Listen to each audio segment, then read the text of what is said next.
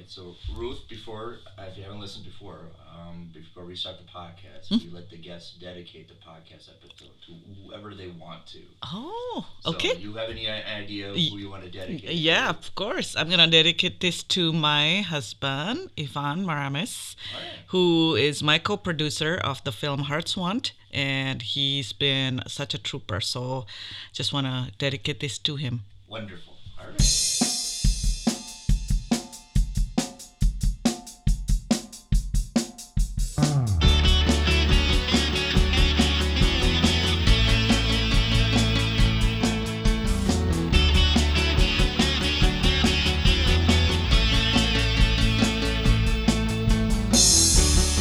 Hi, I'm Nick. Welcome to another episode of St. Paul Filmcast. Today in studio we have Ruth Moreras. She is the writer and a producer of a short film called Hearts Want. It's been circulating in the film festivals. It's a short film, and we had her in studio talk about films and other variety of films, not just of her works, but other works, and she also critiques movies as well. She is under the blog Flix Chatter, Flix Chatter, and if you can find that, she critiques other movies as well. And we had a wonderful time sitting down, talked about movies as well as her own movie Hearts Want, and we'll have that interview right after these messages. Game ticket, $50. Hot dog, $8. Team store item, $25. I told him I can beat him with one hand tied behind my back, with some glasses on, with one eyelid out, with some flip-flops on in the rain. Having to listen to someone's dumb sports opinions? Worthless. Some people shouldn't talk sports. For everyone else, there's the Unspoken Podcast, available on most podcasting platforms, and on the web at theunspokensportspodcast.weebly.com. Are you fascinated by mysterious legends, the paranormal, or UFOs? Do stories of murder, missing persons, and con men send you down internet rabbit holes? Did you grow up watching the TV show Unsolved Mysteries? Does Robert Stack's voice haunt your nightmares? Then our podcast is for you. I'm Liz. And I'm Samantha. Join us every Wednesday as we discuss the original Robert Stack episodes of Unsolved Mysteries. Follow along with us on Amazon Prime or just tune in for our weekly podcast. We are on iTunes, Google Play, and social media at Perhaps It's You.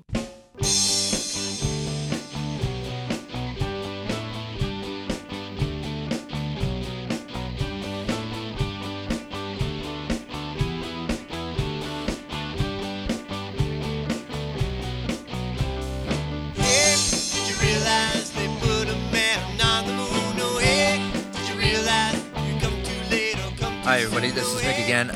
This is an editor's note. During the process of the interview, my microphone kept cutting in and out, and it just became defective, and it didn't really show through to after I was doing the recording, so we had to remove my microphone. You can still hear me, but it's just not going to be very well. You might have to turn up the volume on your earbuds to get me, but you could definitely hear me. I'm sorry about that. We'll definitely get it fixed for the next episode. So without further wait, here's my interview with Ruth. We are back with Ruth, and oh my God, how do you say your last name? It's my husband's last name. So I'm just kidding. Oh. It's Maramis. Okay, Maramis. That's how you say it. Yeah, right. I've only seen it in print. I've never really right. And, yeah. And I only know you about Ruth. Is this your first time doing podcasting? No, I have done it before, but I was at home, so we do it remotely because they had another guest who lived in another state. But this is the first time I'm doing it in a studio. You're coming in as a guest, right? Yeah. Yes. So you're not you're getting your bearings doing it. You're getting it, yeah. Yeah, I mean, I'm always nervous when I'm being interviewed. I prefer to interview because I'm a blogger, so I interview people a lot. But you know, not necessarily on a podcast, but I just prefer to be on the other side of the table asking the questions. So. Is that because you like, I do interviews too, and I just think other people are just fascinated to learn so much about them. Is that why you do it too? Yes, I just would rather listen to what other people have to say, and learn. I'm like a sponge and get inspired by them and stuff, and instead of like talking about me, because it's like, well, I already know what I'm talking about. You know what I mean? Right. Yeah. So I'm hoping this will be more like, we'll talk about movies too, and so I can find out about your, taste in movies too. Well, That's fine. I love to do. Bounce back and forth. Yes, exactly. So that'd be cool. But you did a movie called Yes. Hearts Want. It's Yep. a short film. Correct. Yes. How'd you get the courage to do it? Good question. I don't know. I know. You know, I've been blogging for so long. Like it's probably about 10 years or so. You know, like about a decade. By the time I did this film, and over the years I talked to a lot of filmmakers, actors, and talents and whatnot. Covering the Twin Cities Film Festival. Yep, you're very much into it. Yeah, I'm the official blogger for them since its inception. So, but I also blog for another festival in town, the Minneapolis St. Paul Film Festival. But also, I'm just a film buff. I just love to talk about movies, and that's how I, had the blog. But then I think I got the bug of making film. Like you're like, wow, it's so cool. It's just, it's like, why don't I try it? Just you learn from trying. Right? Exactly. But I also wrote something that I was like, you know what? I'm going to give myself a year to finish this, because I've had different ideas, just writing a bunch of different stories. But this is like my first fully fleshed out script. Yeah. And I was like, I give myself a year, like, you know what? I gotta finish something. Like, just get this. Right, exactly. And so when that happens, and I was like, okay, now what? And then I actually, copyrighted, registered to WGA, and then I submitted to a couple of things and asked for feedback and those kind of things. And then an opportunity. And I met somebody at the film festival. It was at the Twin Cities Film Festival in October of 2016. And she suggested doing a reading of my script. Because she said, oh, you already have it done? Have you ever done, a reading? And I said, no. And so I said, I don't know what that entails, but I'm open to it. Okay. Exactly. It's like a read-through. Yeah. Oh, somebody just reads your script. Well, you get a bunch of local actors, like local talent, so not just your friends or whatever, but like local performers, and they would act out your script, but not like they don't have to be in costume or anything. And they just kind of read the script, so each play a character and those things. So she opened her home for it, and so she kind of gave me my first taste of what it would be like to see my story come to life. Before actually like okay, let's film this. But you know what I mean? And then so we got like, I think it was eight actors and then one narrator, and I have a friend who is an actress, and she helped me cast the reading. So her name is so her name is Kristen Gregerson, and the lady who opened her home, her name is Joanne Liebler, and she was the president of Minnesota Women Film and TV at the time, MNWIFT. But anyway, so Kirsten, so these two ladies were so instrumental in getting even just this project, materialized. And so from that reading, it went really well in my mind. Like there's chemistry between the actors, especially the two leads, because it's a romance drama. So that's so important to have the chemistry between the two leads. Oh, definitely, yes, especially for that kind of a genre. You need Exactly. So so then the lead actress who happens to be a friend of mine, she's English, but at the time she was working here in Minnesota. She's now in LA. And she said, hey, why not do a short film and just see, I'm still here, I don't know when I'm going to be gone, and let's just do this. And oh my gosh. And then I turned to my husband and just figure out, okay, what does that entail? And so that's kind of the reading became like the catalyst, if you will, to the short. Yeah. But that was a full script, so I had to basically rewrite everything. Like, not rewrite, but, edit it. Yes, I had to. Yeah, and it's not just simply shrinking it. You have to figure out what should you, which angle do you go, which storyline, that, because it should still be, like a standalone piece, even though it's part of a feature. Okay, yeah, I get you. Yeah. So that was the challenge, and then finding the right filmmaker, director. I just wasn't confident in directing. So from then on, it just became like our kind of passion project, my husband and I, but somehow we were able to pull it off. We did everything in about 7 and 8 months from the time we said, okay, we'll do this, to like it finished editing and submitted to the film festival. It about 8 months. Are you kind of happy that you got it out there? Yeah, I'm for being my first film, I was just, I think, astonished by the level of creativity that Minnesota talents have. I mean, we always say it's your movie, but it's a Oh gosh, team. no. There's so I many mean, people, yes, it was my idea, but it takes a village to get anything done. And I feel like I was so blessed to, I still am, and I'm so blessed to even get this amazing team together.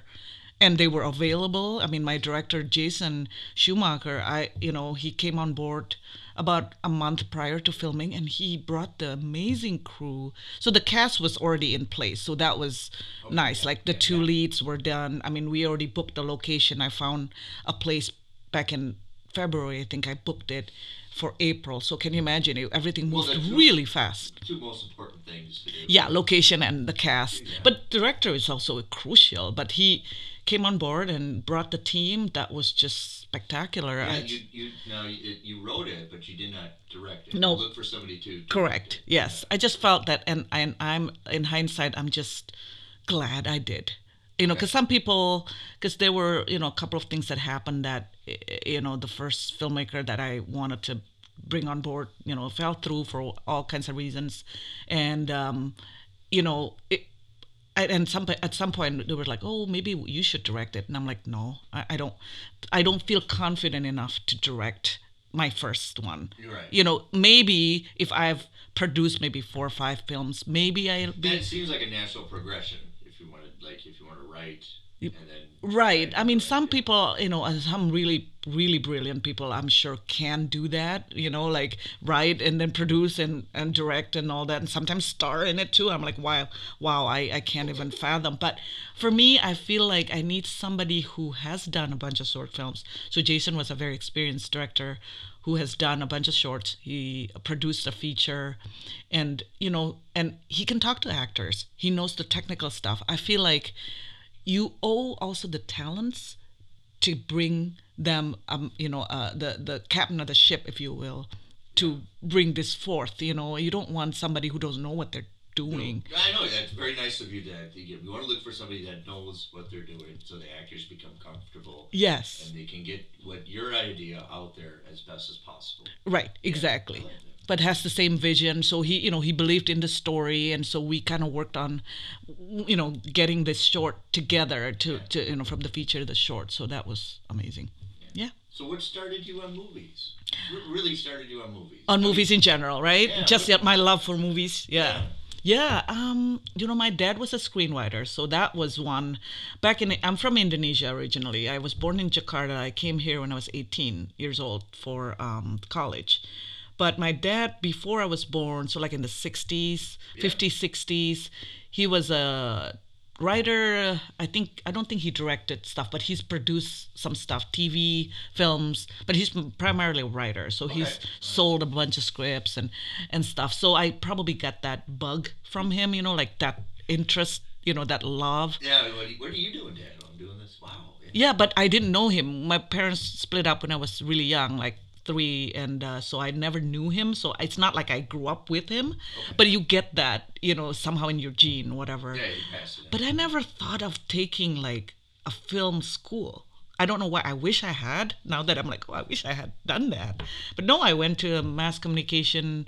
That was my major, and I like graphic design, so that was that's how I make a living as a web designer. But I never thought of like, having a film as a major. I wish I had, but oh well, it's sometimes you learn sort of on the job. You want to spend X amount of dollars to go to school to learn it, or you make a movie. Yeah, exactly. With the same amount of money. Absolutely. Right. Yes. Yeah. It's a crash course. Yeah. Just learn it as you go. Yeah. Yep. Yeah. So that's how I think that's my love. for movies. But my mom at the time too, she was a single mom, but she travels quite a bit. And then when she comes home, like say she went to Europe or US or whatever, she would come home to Indonesia and she would bring a bunch of Hollywood movies. At the time, it's the VHS, giant VHS. They had this amazing packaging, like it's like really huge.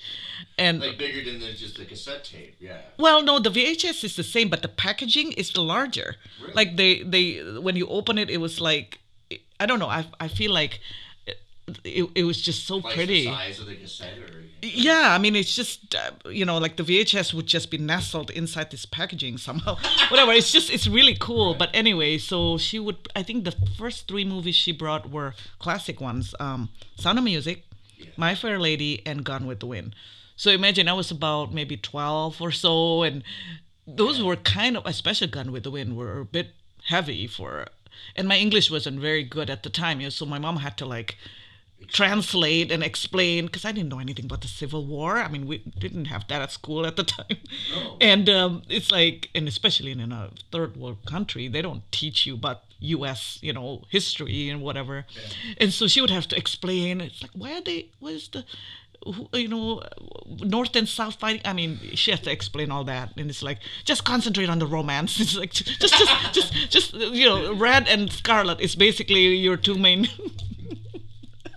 So yeah, that's a big introduction with especially those 3 films. Yes, and they were still punch to them. Exactly, and they were still. She has good taste, clearly. And I remember watching Ben-Hur. She loved that. I mean, so you got it right when the Technicolor started. Yes. Yeah, I'm 43, so this was oh my gosh, long time ago. Like. But you got introduced to when the Technicolor started with the big violet. Yes. Livid colors. Correct. Yes. Oh, I know. Especially Gone with the Wind. I mean, Selznick was huge on that, wasn't he? Yes. So yeah, it's like it's cool. I think I wish I had known my dad more, and he probably would have his own take on things. I heard that he's more into noir. Like my mom, I think more into like the big spectacle and romance. I mean, obviously, like Gone with the Wind and Sound of Music and My Fair Lady you can consider them kind of romance. But my dad was into like The Big Sleep. I don't know what's Bogart. Yeah, like he loves Bogey. The Dark Alley. Exactly. And his nickname apparently when he was doing film was Bogey. So I'm like, okay. I didn't even start watching, what is that, Casablanca until like maybe a few years ago. I was blown away. It was so good. You just recently, in the last couple of years. Something. Well, yeah. Well, they did the remastering, and then they what do you call that? They put it up on in a cinema. What do they call? It's called re-release it. Re-release it. Yeah. Yes. So I saw that on the big screen, and I was blown away. Yeah, it was cool. Of course, they give the plot away. Who's the guy? Robert. The guy who was in TCM. Robert Osborne. Yes. The host, yeah. Yeah, the host. He gave everything away before the movie. I'm like, can you do the thing later? Like, you can introduce the movie, but don't give away the plot. But it's like he kind of. Well, he probably thought everybody's. Yes, I did just assume everyone's seen it. So anyway. Well, Hugh Hefner at the Playboy Mansion always once a year had a Casablanca night, and everybody went to his mansion to watch the movie. Wow, really? Yeah. They dress up? Did they dress up as? They dressed up. I don't know what kind of outfit they did, but I know that once a year he would have a Casablanca evening. I didn't know that. And you go to his mansion and you watch it. Wow. Because he loved it that much. Well, it is amazing. What do you think of it? You like Casablanca? Well, yeah. I mean, it's one of those first movies where age difference, right? He's older. She's much younger. Yes. And I think a lot of producers used that eventually, that formula. Oh, well, that works. With Casablanca, they constantly use that, the older man and the younger woman eventually on. But I didn't know that was the one that started it. But I think Peter Lorre is really good. I think Peter Lorre is he's not in there very much. He's much more pronounced. He has a much more pronounced role, Maltese Falcon. Maltese Falcon, okay. Yeah. He's definitely a character actor. It has the lines and it has the music that just pulls on your heartstrings. And it has, all the great, here's looking at you, kid. Yes, yep. And the story I thought was just phenomenal. And I love stories that don't have that tight, neat ending. I mean, you kind of like want them to be together, but but I mean, it's a great ending. You know what I mean? yeah, It's not like a perfect, everything is rosy ending, but it's a fantastic ending. You get that a lot nowadays with movies. Have to have everything have a closure to it. Yes. Yeah. And it's nothing wrong with that. I mean, I one of my inspiration for Heart's Want is Jane Austen, and Jane Austen is known for always giving her stories happy endings. And I think it could be because she didn't have a happy ending to her own story, so she always give her stories happy endings. And I have no problem with that. I'm not cynical in that way, but there's also beauty in unresolved things. Like, have you seen Roman Holiday? Gregory Peck, yes. And Gary. Gregory Peck. Gregory Peck. I get Gregory Peck and Gary Cooper. Oh, right. Well, they were both. I know. Yeah. Yeah, she's a princess. Correct. Yes. And he's a photographer. Yeah, journalist in Rome. In Rome, and it's very shot really well. Really well. Yeah. Well, it's William Wyler who did Ben-Hur. He was a fantastic. Yeah. Yeah. Was that William Wyler? Well, we call him Billy Wilder. Willie. Okay. Yeah. Yeah. But he's, as a director, he's kind of like Dan and I agree, he's kind of a journeyman. But as a writer, he's fabulous. Yeah. It's cool. Yeah. So yeah. Those are two black and white films, which are very different. Did you ever consider doing black and white for your film? No. I mean, I guess I could, but I mean, it's my first film, so it's kind of like, man, and I had this, and I have an amazing cinematographer, Ben Anke, and I'm like, yeah, we're gonna do this in color, obviously, and it's, I mean, it is challenging. I feel like maybe for budget reason, we would save a lot more money if we do it black and white, but I know I wanted it in color. I mean, it's just, there's such richness, and Jason just like kind of, almost doused the actors with light, with the shadow and everything. Once you see it, you'll see it's just very romantic, very rich and saturated colors. It's just gorgeous, I think. I guess I'm biased, but well, that's how I got started with movies, because I grew up early on without a television. We didn't have my family didn't have a lot of money, and we didn't have a television set. So anytime I saw anything visually on a screen, it was a movie. We go to the movies, because we didn't have television. And then when you finally got television, I really didn't understand what was great about it. It was a flat screen. Everybody stood. It's always shot from the waist up. There's no unique dramatic lighting. It's very staid. You can tell everybody's just waiting to say their lines. Yeah. Right? And Yeah. You understand it's a laugh track. So when they got introduced to television, it looked boring. Yeah. And fake. Where you get Sound of Music and you get the helicopter flying by her, twirling and everything. Yeah. The music swelling. It's like there's no comparison. Movies are just much more better. Well, of course. Yeah. We grew up in the 70s and 80s. There was such a dynamic and livid spectacle to it that you didn't get in television. Now television's... Oh, yes. Now television is almost replacing... I mean, Game of Thrones spent, what, like 35 mil on one episode? Insane. Now there are some television shows, I would say, they're better than movies that they never happened in the 70s and 80s. I think it was just... And you watch movies then and you're like, well, why do you watch TV? It's such a waste. Yeah, that's true. It's true. But I'm curious, what is your first film that you like, wow, like you were blown away by? What? Well, my mom was 9 months pregnant when she saw Star Wars. I'll consider that my first movie. Yeah. You see it through her eyes. I was born in June. She went to see it in May. Oh, my gosh. So, probably. So are you a Star Wars fan even from birth then? I could probably say it right. And that's stayed with me. But I think I would say my most favorite movie is Raiders. Raiders: The Lost Ark? Yeah. Oh, yeah, I can watch that over and over and over again, too. Oh, yeah. Even when you can point out all the mistakes in it nowadays. Oh. Yeah, still... So what? It's... Gosh, I mean, I just blogged about Jurassic World Fallen Kingdom, talk about mistakes. Good gracious, that is just outrageous. The amount of money they put on that, I'm sorry, it's trash. It's just absolute piece of junk. It is. I don't care. I'm sorry those who like it, but it's just, I mean, even Marvel films, you can't say, oh, like all blockbusters are. No. I mean, Star Wars have great characters, memorable dialogue, intriguing storyline. There's semblance to human beings behaving a certain way. But yeah. I saw the movie Rampage with The Rock. Oh. It was fun. It was fun. They understood what it's all about. Mm-hmm. They're having fun with it. Mm-hmm. And he's so charismatic. Yes, The Rock. The Rock, yes. You can put him in anything. Yeah, yeah. He's supposed to be a scientist, and he knows. Oh, boy, I don't look like it. Yeah. I spend more time in the gym than I do in the study. He knows he do. Yes. Well, that's the thing. He's self-aware. Movies like, I mean, I feel like his movies, like he knows that this is not, I mean, but sometimes like with this Jurassic World, like, because it's like descendant, of Jurassic Park, and how amazing that was. Right, it was. And it just such fall from grace, that's why it's called Fallen Kingdom. I think that's appropriate, but it's like, everything that was great about it, about that original film, it's like gone completely. It was such a blatant money making, thing, like a paycheck. You gotta get this and this and there.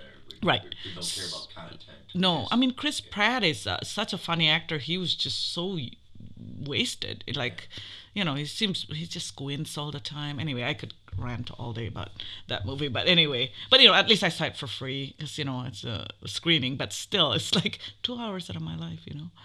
Do you usually go to like movies like once a month or once a week or? Oh well, because I'm a blogger, so I'm on the press list, so I get the the press screenings. Yeah. So yeah, I see movies at least once a week on the big screen. Yeah.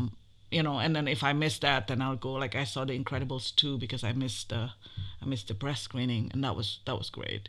Okay. So yeah. I try to make an effort to go once a week. Mm-hmm. I don't think I can do more than that. I have too much to do. Well, with my life, we didn't have much money. We didn't have a TV, and my parents did before I was born. You go to the movies because we didn't have air conditioning, and movies had air conditioning. So you go see movies.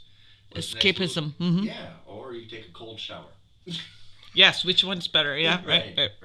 And then, when I got older, I started working at a video store. Mm-hmm. And there's a lot of downtime at the video store. So what do? You just put a movie in and another TV, and you start watching all the westerns.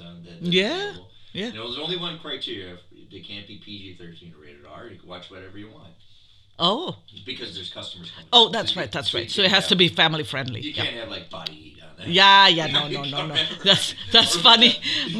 Or Madonna's Truth and Dare playing. Right. I do 9.5 weeks. It's funny because when I was growing up, because my parents split up when I was young, but then my mom died when I was 16, and so my brother and I, he's sort of my a cinema buddy. Like one of my brothers already went to the States for school, and so he's 5 years older than me, my brother, and so he always just wants to see those movies because he's a guy and he he wants to see the risque one. So I saw Basic Instinct, 9.5 weeks, so Wild Orchid. Now it's mild, but at the time for like a 15-year-old, it's a little 14, 15. We didn't really have ratings like here in the U.S., so you could really, we don't have drinking age either. So it was shocking that she was attracted to both genders, and everybody was like, "Oh my God!" Yeah. Which one is this? The Basic Instinct. Yes. The original, not the sequel. Gosh. No, not the sequel. Yeah. That was the big. When Basic Instinct came out, that she was attracted to both genders. It's like, oh my gosh, people are gonna have aneurysms of go see this movie. Right. Yeah. So 9.5 weeks with Kim Basinger and Mickey Rourke. With the food and everything. Yeah, it was very risky. I mean, by today's standards, every TV show has that. It's not a big deal anymore. But at the time, it was, wow. I mean, especially in Indonesia, it was kind of a big deal. So, anyway. But go to the theater. I wouldn't imagine going to the theater. To see those. Yeah, exactly. Yeah. Oh, well. You don't do this. You do other than for blogging, do you do horror movies? Do you watch? No. That's the one genre I just don't have the nerves for. I get spooked very easily, and I'm afraid if I go to the cinema, even that movie, Hereditary? Hereditary. That would just, I would not be able to handle. I'd probably pass out. I mean, I'm just afraid I'm gonna react violently in the movies. I just probably shouldn't do that. Like I just don't go.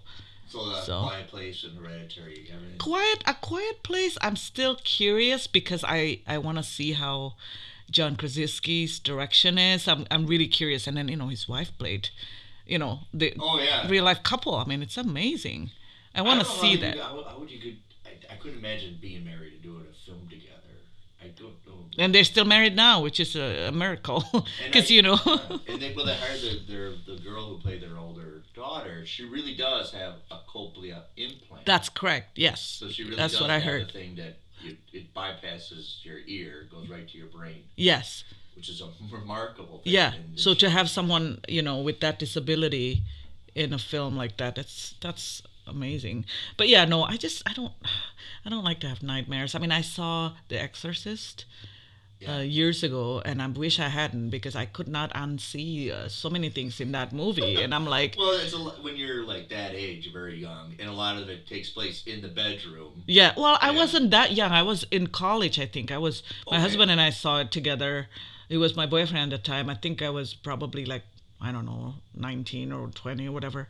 Yeah. And that's like 20 years ago, but I'm still that face haunts you. How do you like unsee that face, the Linda Blair, face, Yeah, and there's a funny story about the stuff she says is kind of funny. I mean, it is. Yeah, I mean, I guess if you see it now, maybe it's fine, with the head rotating and stuff. Pea soup and Right. But her face is just scary, and she has that eyes, and one time my husband's aunt is a flight attendant, and Linda Blair actually was a passenger, and she like went, oh, I recognize you, it's something, but she couldn't figure out what, and then she just kind of had this look on her face, and she's, oh yes, I know, I remember you.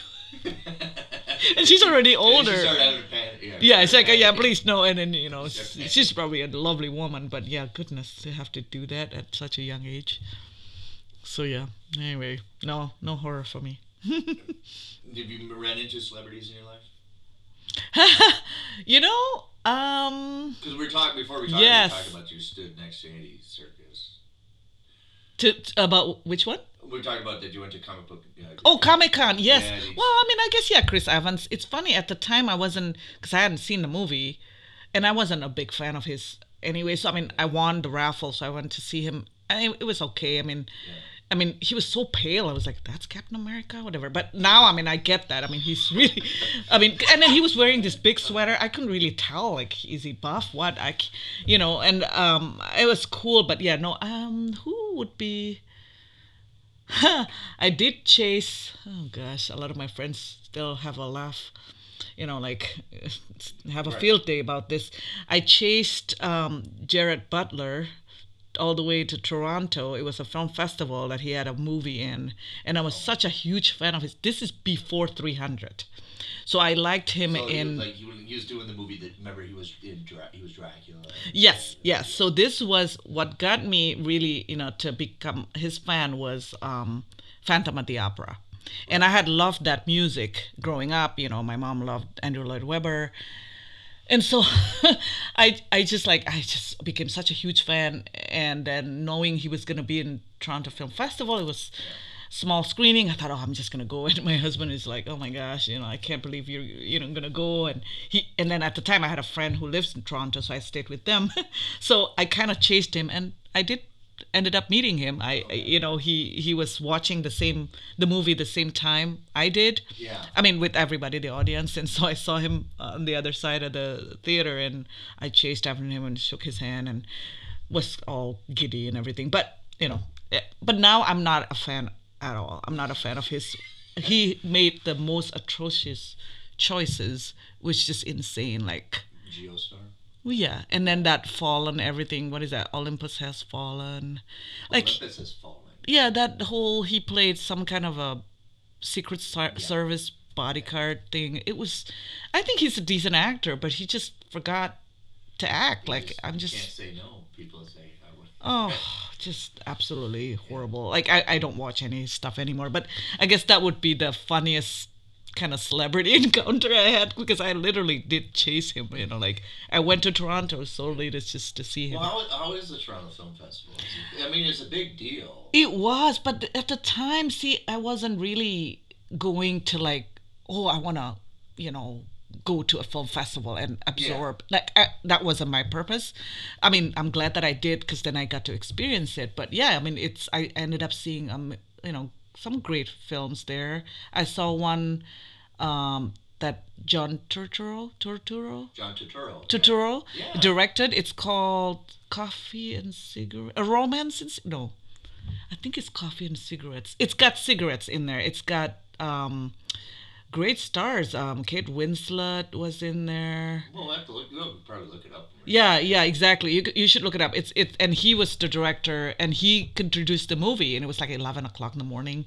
So that was cool to like see him, introduce the movie. Yeah, if you don't know John Turturro he's Jesus in The Big Lebowski. Yes. Oh, I do know who he is. Totally. Yeah. I'm just what I'm. Right. Yes. He's. I didn't know he directed, but yeah, of course. Yeah. And so I didn't know either. That's why I was surprised to see him. Like, he's actually was at the festival. He was doing. Okay. Yeah, he was doing the intro to the film, which is cool. And then I saw a movie with who's Frodo. Elijah Wood. Yeah. And his film was Everything is Illuminated. I thought that was a really good film. And I think another actor directed that.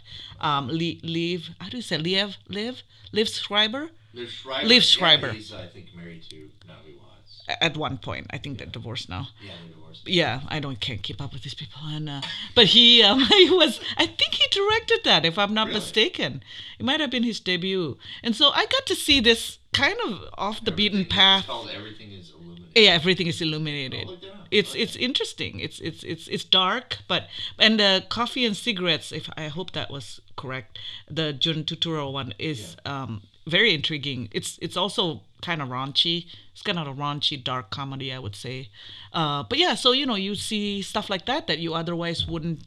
That's a very film festival-y type of movies. You know what I mean? So it's cool. Have you been to a film festival? Well, I've attended movies that are part of the film festival. I never actually, go to screens or anything. I did because Chloe Zhao, she did The Rider. And that You've met her? No, I didn't meet her, but I went to see The Rider as part of the Minneapolis Film Festival. I wanted to interview her so bad because that movie was amazing. When did you get to see The Rider? Did you see it? At the Minneapolis St. Paul Film Festival. God, we must have been in the same theater. Yeah, we must be. And she wasn't there, but the actor who played, what is the name of the character? Brody? Yeah. I can't remember. I just did a podcast about The Rider. Oh, okay. I did an episode about The Rider. That's super cool. I'm getting my bearings back. But yeah, I went to see it and I did a whole episode just talking about The Rider. I think it was just amazing. Amazing. And she, the journey of her making that, I thought was incredible. I know, she's from China. It's like... What? She's from China.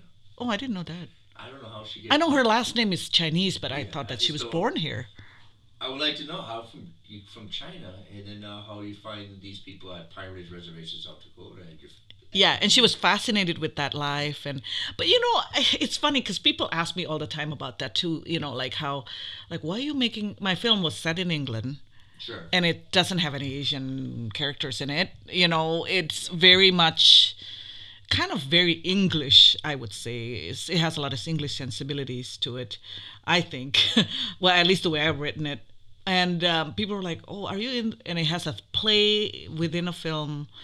The lead characters are actors. So they were like, "Oh, are you in theater?" No. Are you an actor? No. I mean, do I have to be one to write about? I mean, Agatha Christie probably never murdered anybody, and she writes all kinds of, or what's his name? The horror author Stephen King probably never. Exactly. He's probably never met all these cars that can drive itself or whatever. It's like, it's just imagination, and you sometimes write what you love. Like, I really love that world. I love, so. I Toni Morrison said it right. If there's a story out there that you want to read and you haven't read it yet, go do it yourself. Totally. I believe there's something about that. If there's a story out there that you want to read that nobody else has done it yet, by all means, you do it. Right, Yeah. right. So yeah, I mean, it just so happened that I wanted to write a romance, but it doesn't mean that I'm not gonna be like a romance novelist or anything like that.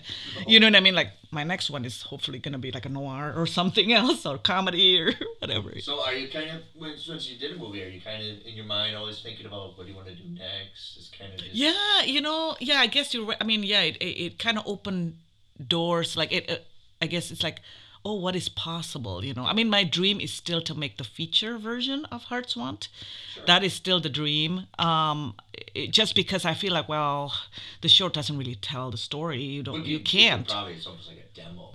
It is, and that's kind of why we did it. It was like a proof of concept, sort of like a teaser to what could be possible. But I have other stories that I'm hoping one day we could, make or.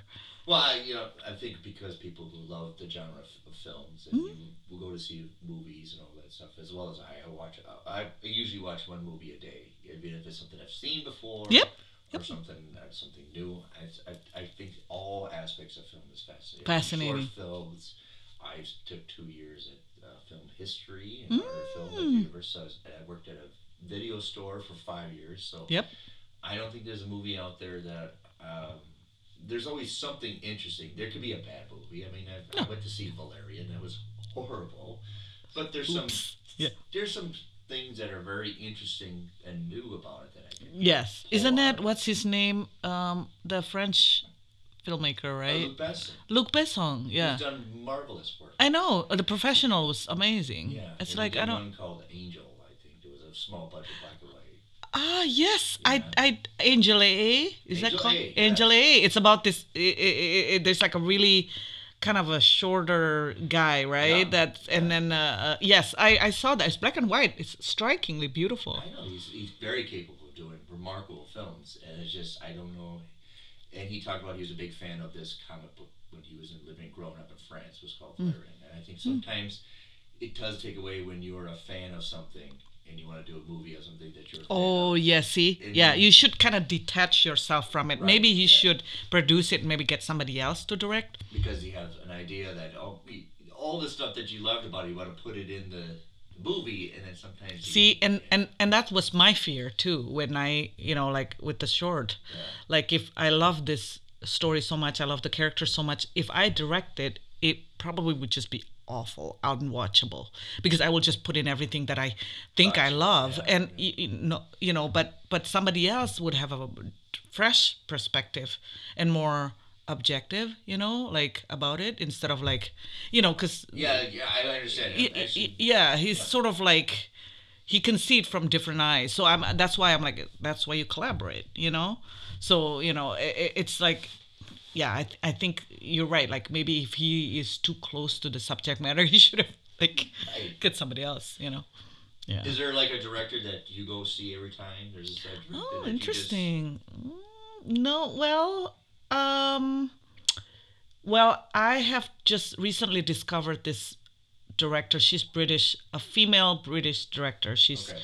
I think she's Ghanaian, and I'm going to watch everything she's done now. She's only done maybe 3, and she did Belle, which is a period drama, and it's very Jane Austen-like, so that's probably why I like it. Okay, and how do you spell it? Do you spell it B-E-L-L? B-E-L-L-E. Okay, Belle. Yeah, Belle, yeah, and that's the name of the character. And then she also did a United Kingdom, which is kind of a romance drama based on a true story. And that's got David Oyelowo and Rosamund Pike, and I think I'll watch everything she's done now. I mean, I just like her sensibility. She's like my dream filmmaker. Like if I could get anybody in the world to direct my film, she would be it. Seriously, I probably would. I mean, like. And the actress that if I were to meet her would be Judi Dench. I would probably pass out if I see her. Judi Dench, absolutely love her. Amazing stuff. Oh, good gracious! She'll do a big blockbuster. Well, she's Emma. She's Emma in Bond, but she is so much more. And for a lot of people, I think she's probably known for M in the Bond movies. But oh my gosh, she's just And she was hilarious. She did that TV show. I can't remember what it was. a long time ago, right? Yeah. A long time ago, right? She was. And Yeah. She does. She's like she could do stage. She could do. Oh yeah, she's movies. She could do. legend. I mean, Yeah. she's absolute legend. So yeah, I love her so much that even in the feature script, I have the lead character in my story, like worships her, like absolutely loves her, like sees every play she does, like that kind of thing. Yeah. So and so I kind of project my love for Judi Dench. I'm like make my character love her too. So anyway, but yeah. Well, when I'm doing my comic book and I was doing my characters, you kind of, it's almost, you don't instinctively do it, but you draw on stuff you've seen before. And I was doing my characters, drawing them out, and I go, my gosh, it's just like a character, like an adventurous, like a Indiana Jones kind of guy who doesn't have, he's not tied down to any family. Right. And he's got a job, but this job provides an avenue of. And it's like, my gosh, where did I come from? But you don't intently do it. So I try to, not just plagiarize it. No. You make it your own. Yeah, I mean, yeah. and there's nothing, I feel like Tarantino he's inspired by so many things, but he always makes it his own, Right. Like and there's nothing wrong with being inspired. I have no qualm saying like my story was heavily inspired by Jane Austen.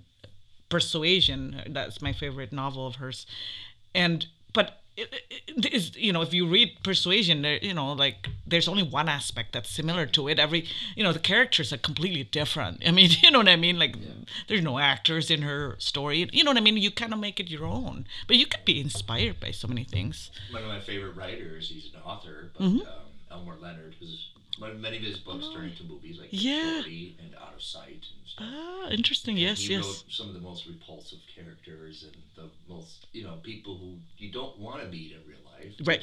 But they're fun. They're so fascinating to watch. To watch and to write. Yeah. I'm and sure. He had the most boring life. He would Oh, just really? Oh. go in his office and he would work from 9 to 5, Monday through Friday, just like a job, and write these books. And just live. He didn't drink. He didn't smoke. He didn't really do extravagant lifestyle. But he wrote these Grotesque characters. these grotesque characters. Well, that that's just- what imagination is for, isn't it? That's what Right. God gave you, is your brain. And somebody asked him, "Why do you do that from Get Shorty? Like to Paul Bar or whatever." And he said, "Well, nobody's going to read about the guy who goes to work every day, pays his taxes." Well, of course. That's so boring. Right. Yeah. Of course, yeah. So, like, what genre is your graphic novel then? Is it like a noir? Well, I'll give a little history. Yeah, yeah. In 1968, I think you know, there was that New Hollywood movement starting with New Hollywood. You have Mike Nichols, Arthur Penn with Bonnie and Clyde. And you had this new way of doing films that broke from conventions like My Fair Lady and all that's the standard. Disney was doing their movies, and there was a breakout to really just do unconventional. Let's see what we can do. And like Bonnie, when you watch Bonnie and Clyde, is it an action? Is it comedy? There's undefinable kind of. Yeah. Yeah. Defying genre. It starts like right away. Graduate with Mike Nichols. It's very non-narrative. It's very disheveled. I mean, it's old and new. But in 1968, there was with people who were in their 40s, who weren't part of the old Hollywood, wanted to go back to what they liked, and it was the noirs.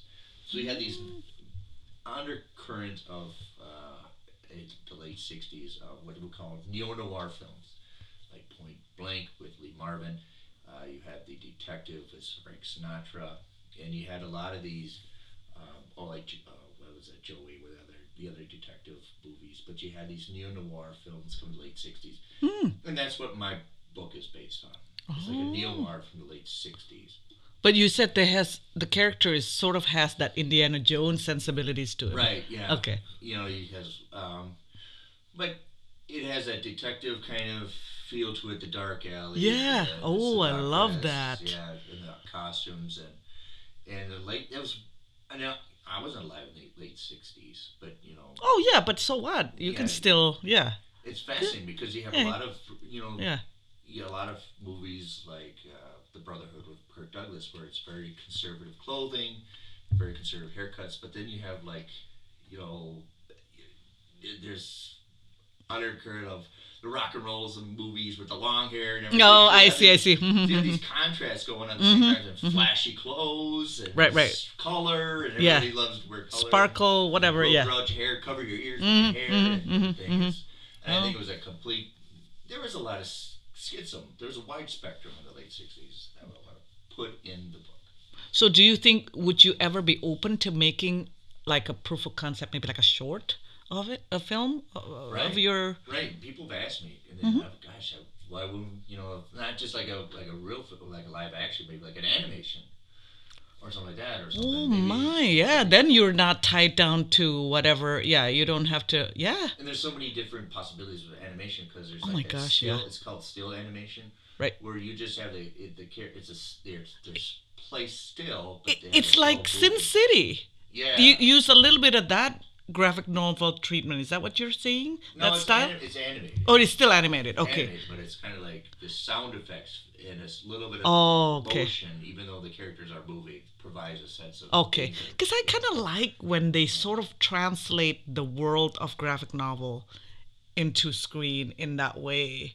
Right. So you have that subtle movement, but there still has that graphic novel-y, what do you call that, framed or whatever, you know what I mean? That it's... Yeah, because I think people would be amazed how many graphic novels have converted into movies that they have they have no idea. Yep, exactly. Because especially for people who like producers who already get a visual of what this movie did. That's actually so much easier. Like, imagine you already have a storyboarded. Yeah.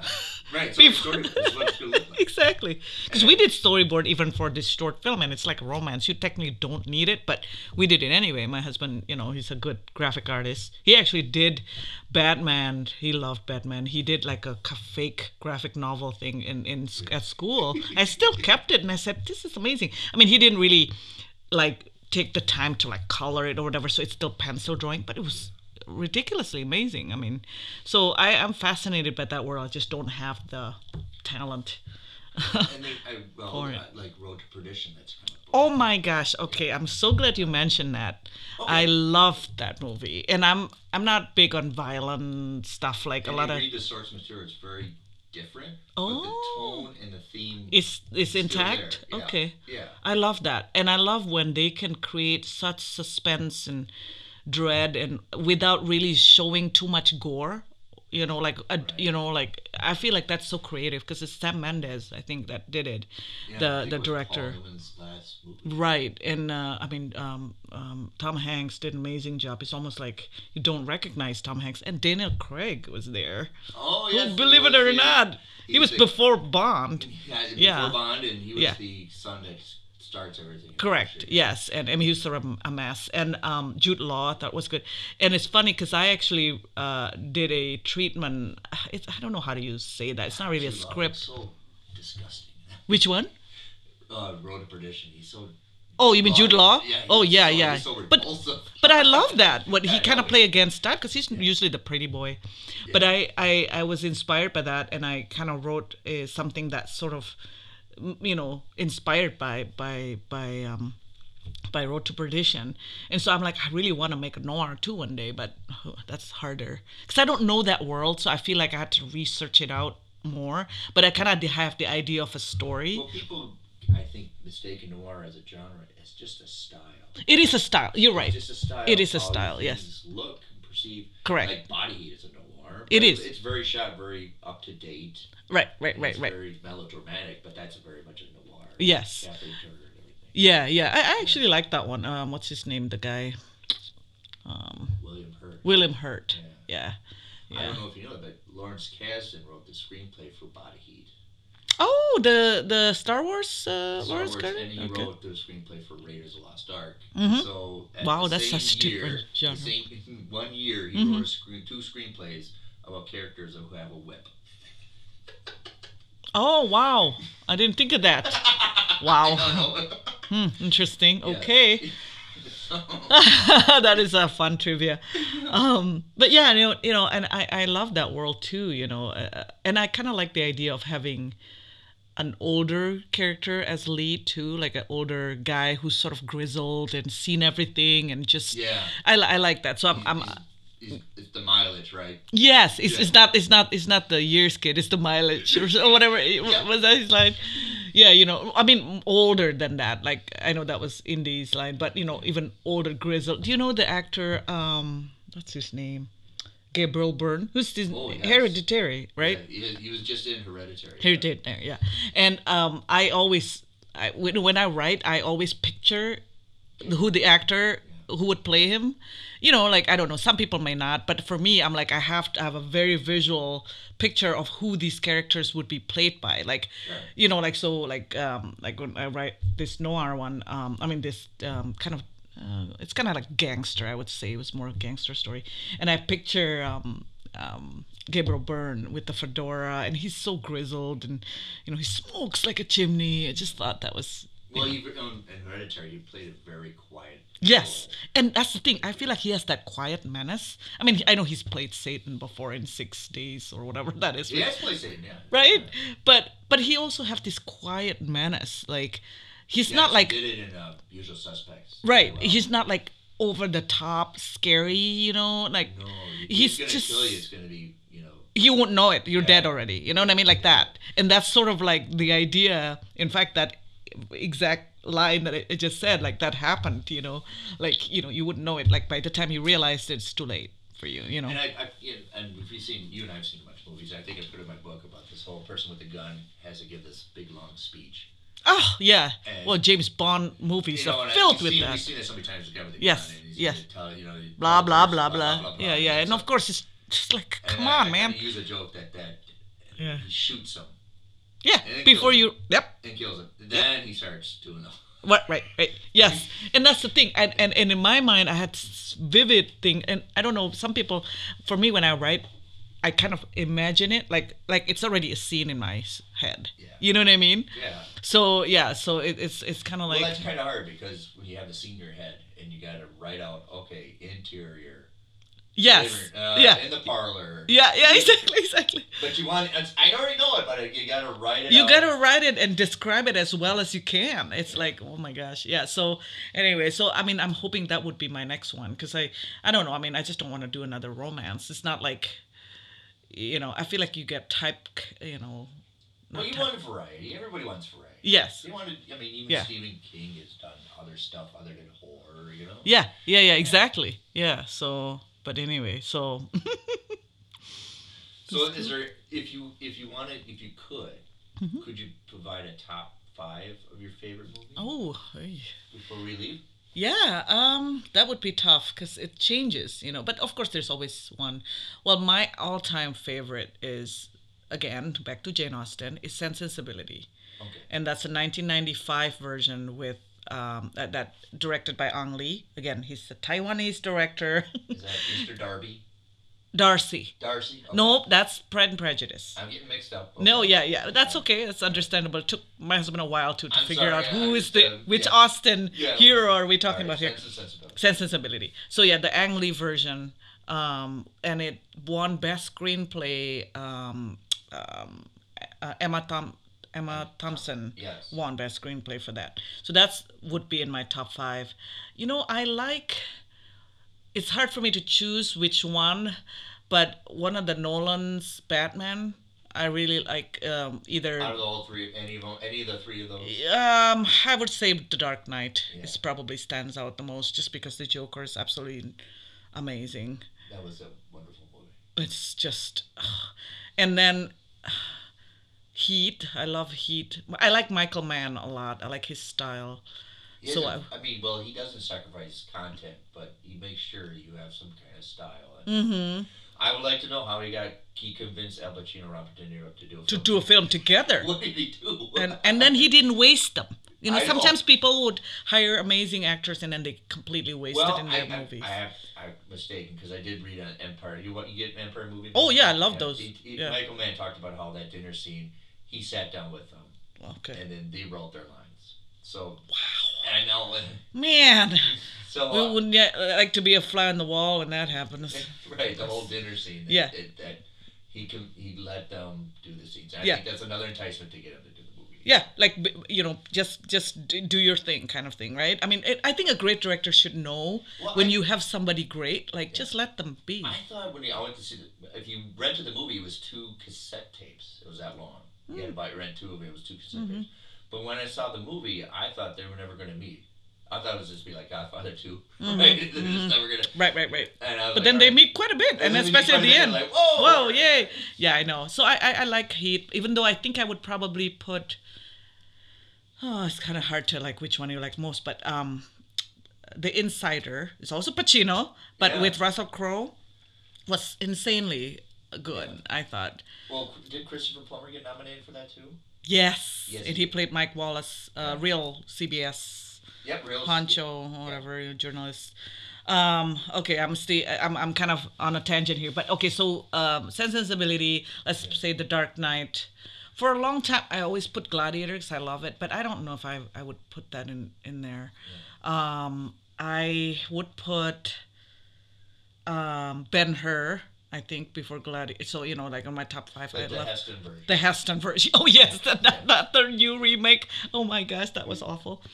I mean, I like the actor who played him. I haven't seen it. Oh, don't. Okay. I mean, he's a good actor, Jack Houston. He's Angelica Houston's nephew. Okay. He's a really good actor, a decent, British, actor, but it's just ill-conceived. I don't think they should make that.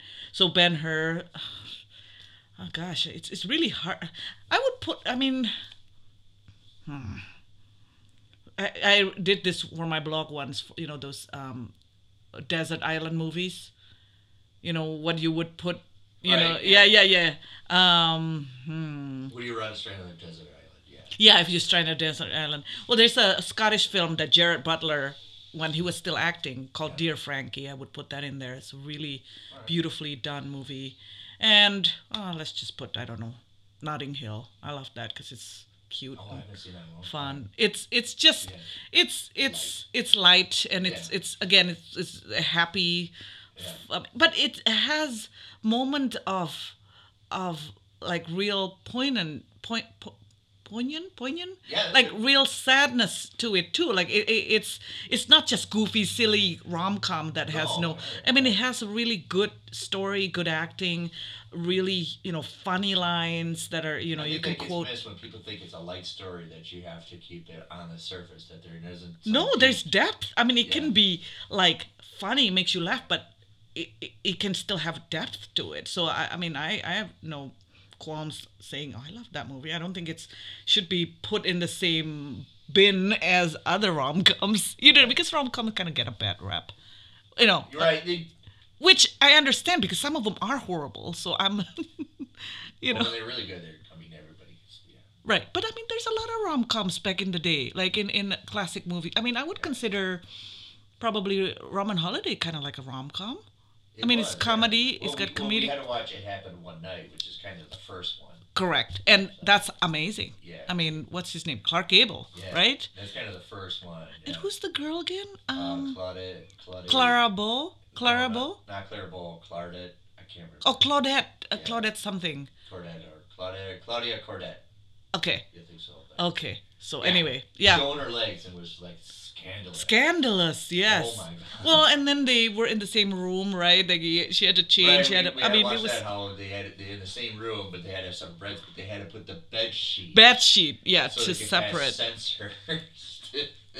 I love that one. See, that's what I mean. Like that's a rom-com, but don't put that in the same bin as anything that Jennifer Aniston's been in. You know what I mean? Right, Gerard Butler. Oh, good gracious! Put those two together. Oh my gosh. Anyway, that's not. Well, so cool. Well, yeah. We ran out of time. No, that's totally fine. I mean, we've talked about. That's what I wanted is talk about movies.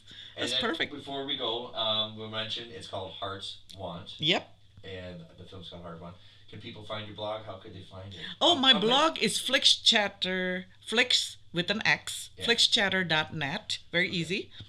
So the blog's just called Flixchatter. And if you go there, there's a tab, Hearts Want Film, so they can see the trailer. There's behind the scenes stuff I put on there. So it's like its own special tab just for the movie.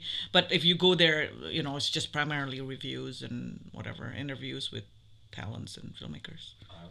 Well, Ruth. Yes. Thank you for coming on. It was wonderful. Oh, thank you. It's such a delight to finally be on board. So it's an honor. Thank you, Nick. All right. And we have to do it again sometime. Yeah. Figure it out We can talk movies again. And I love it. All right. Awesome. Thank you.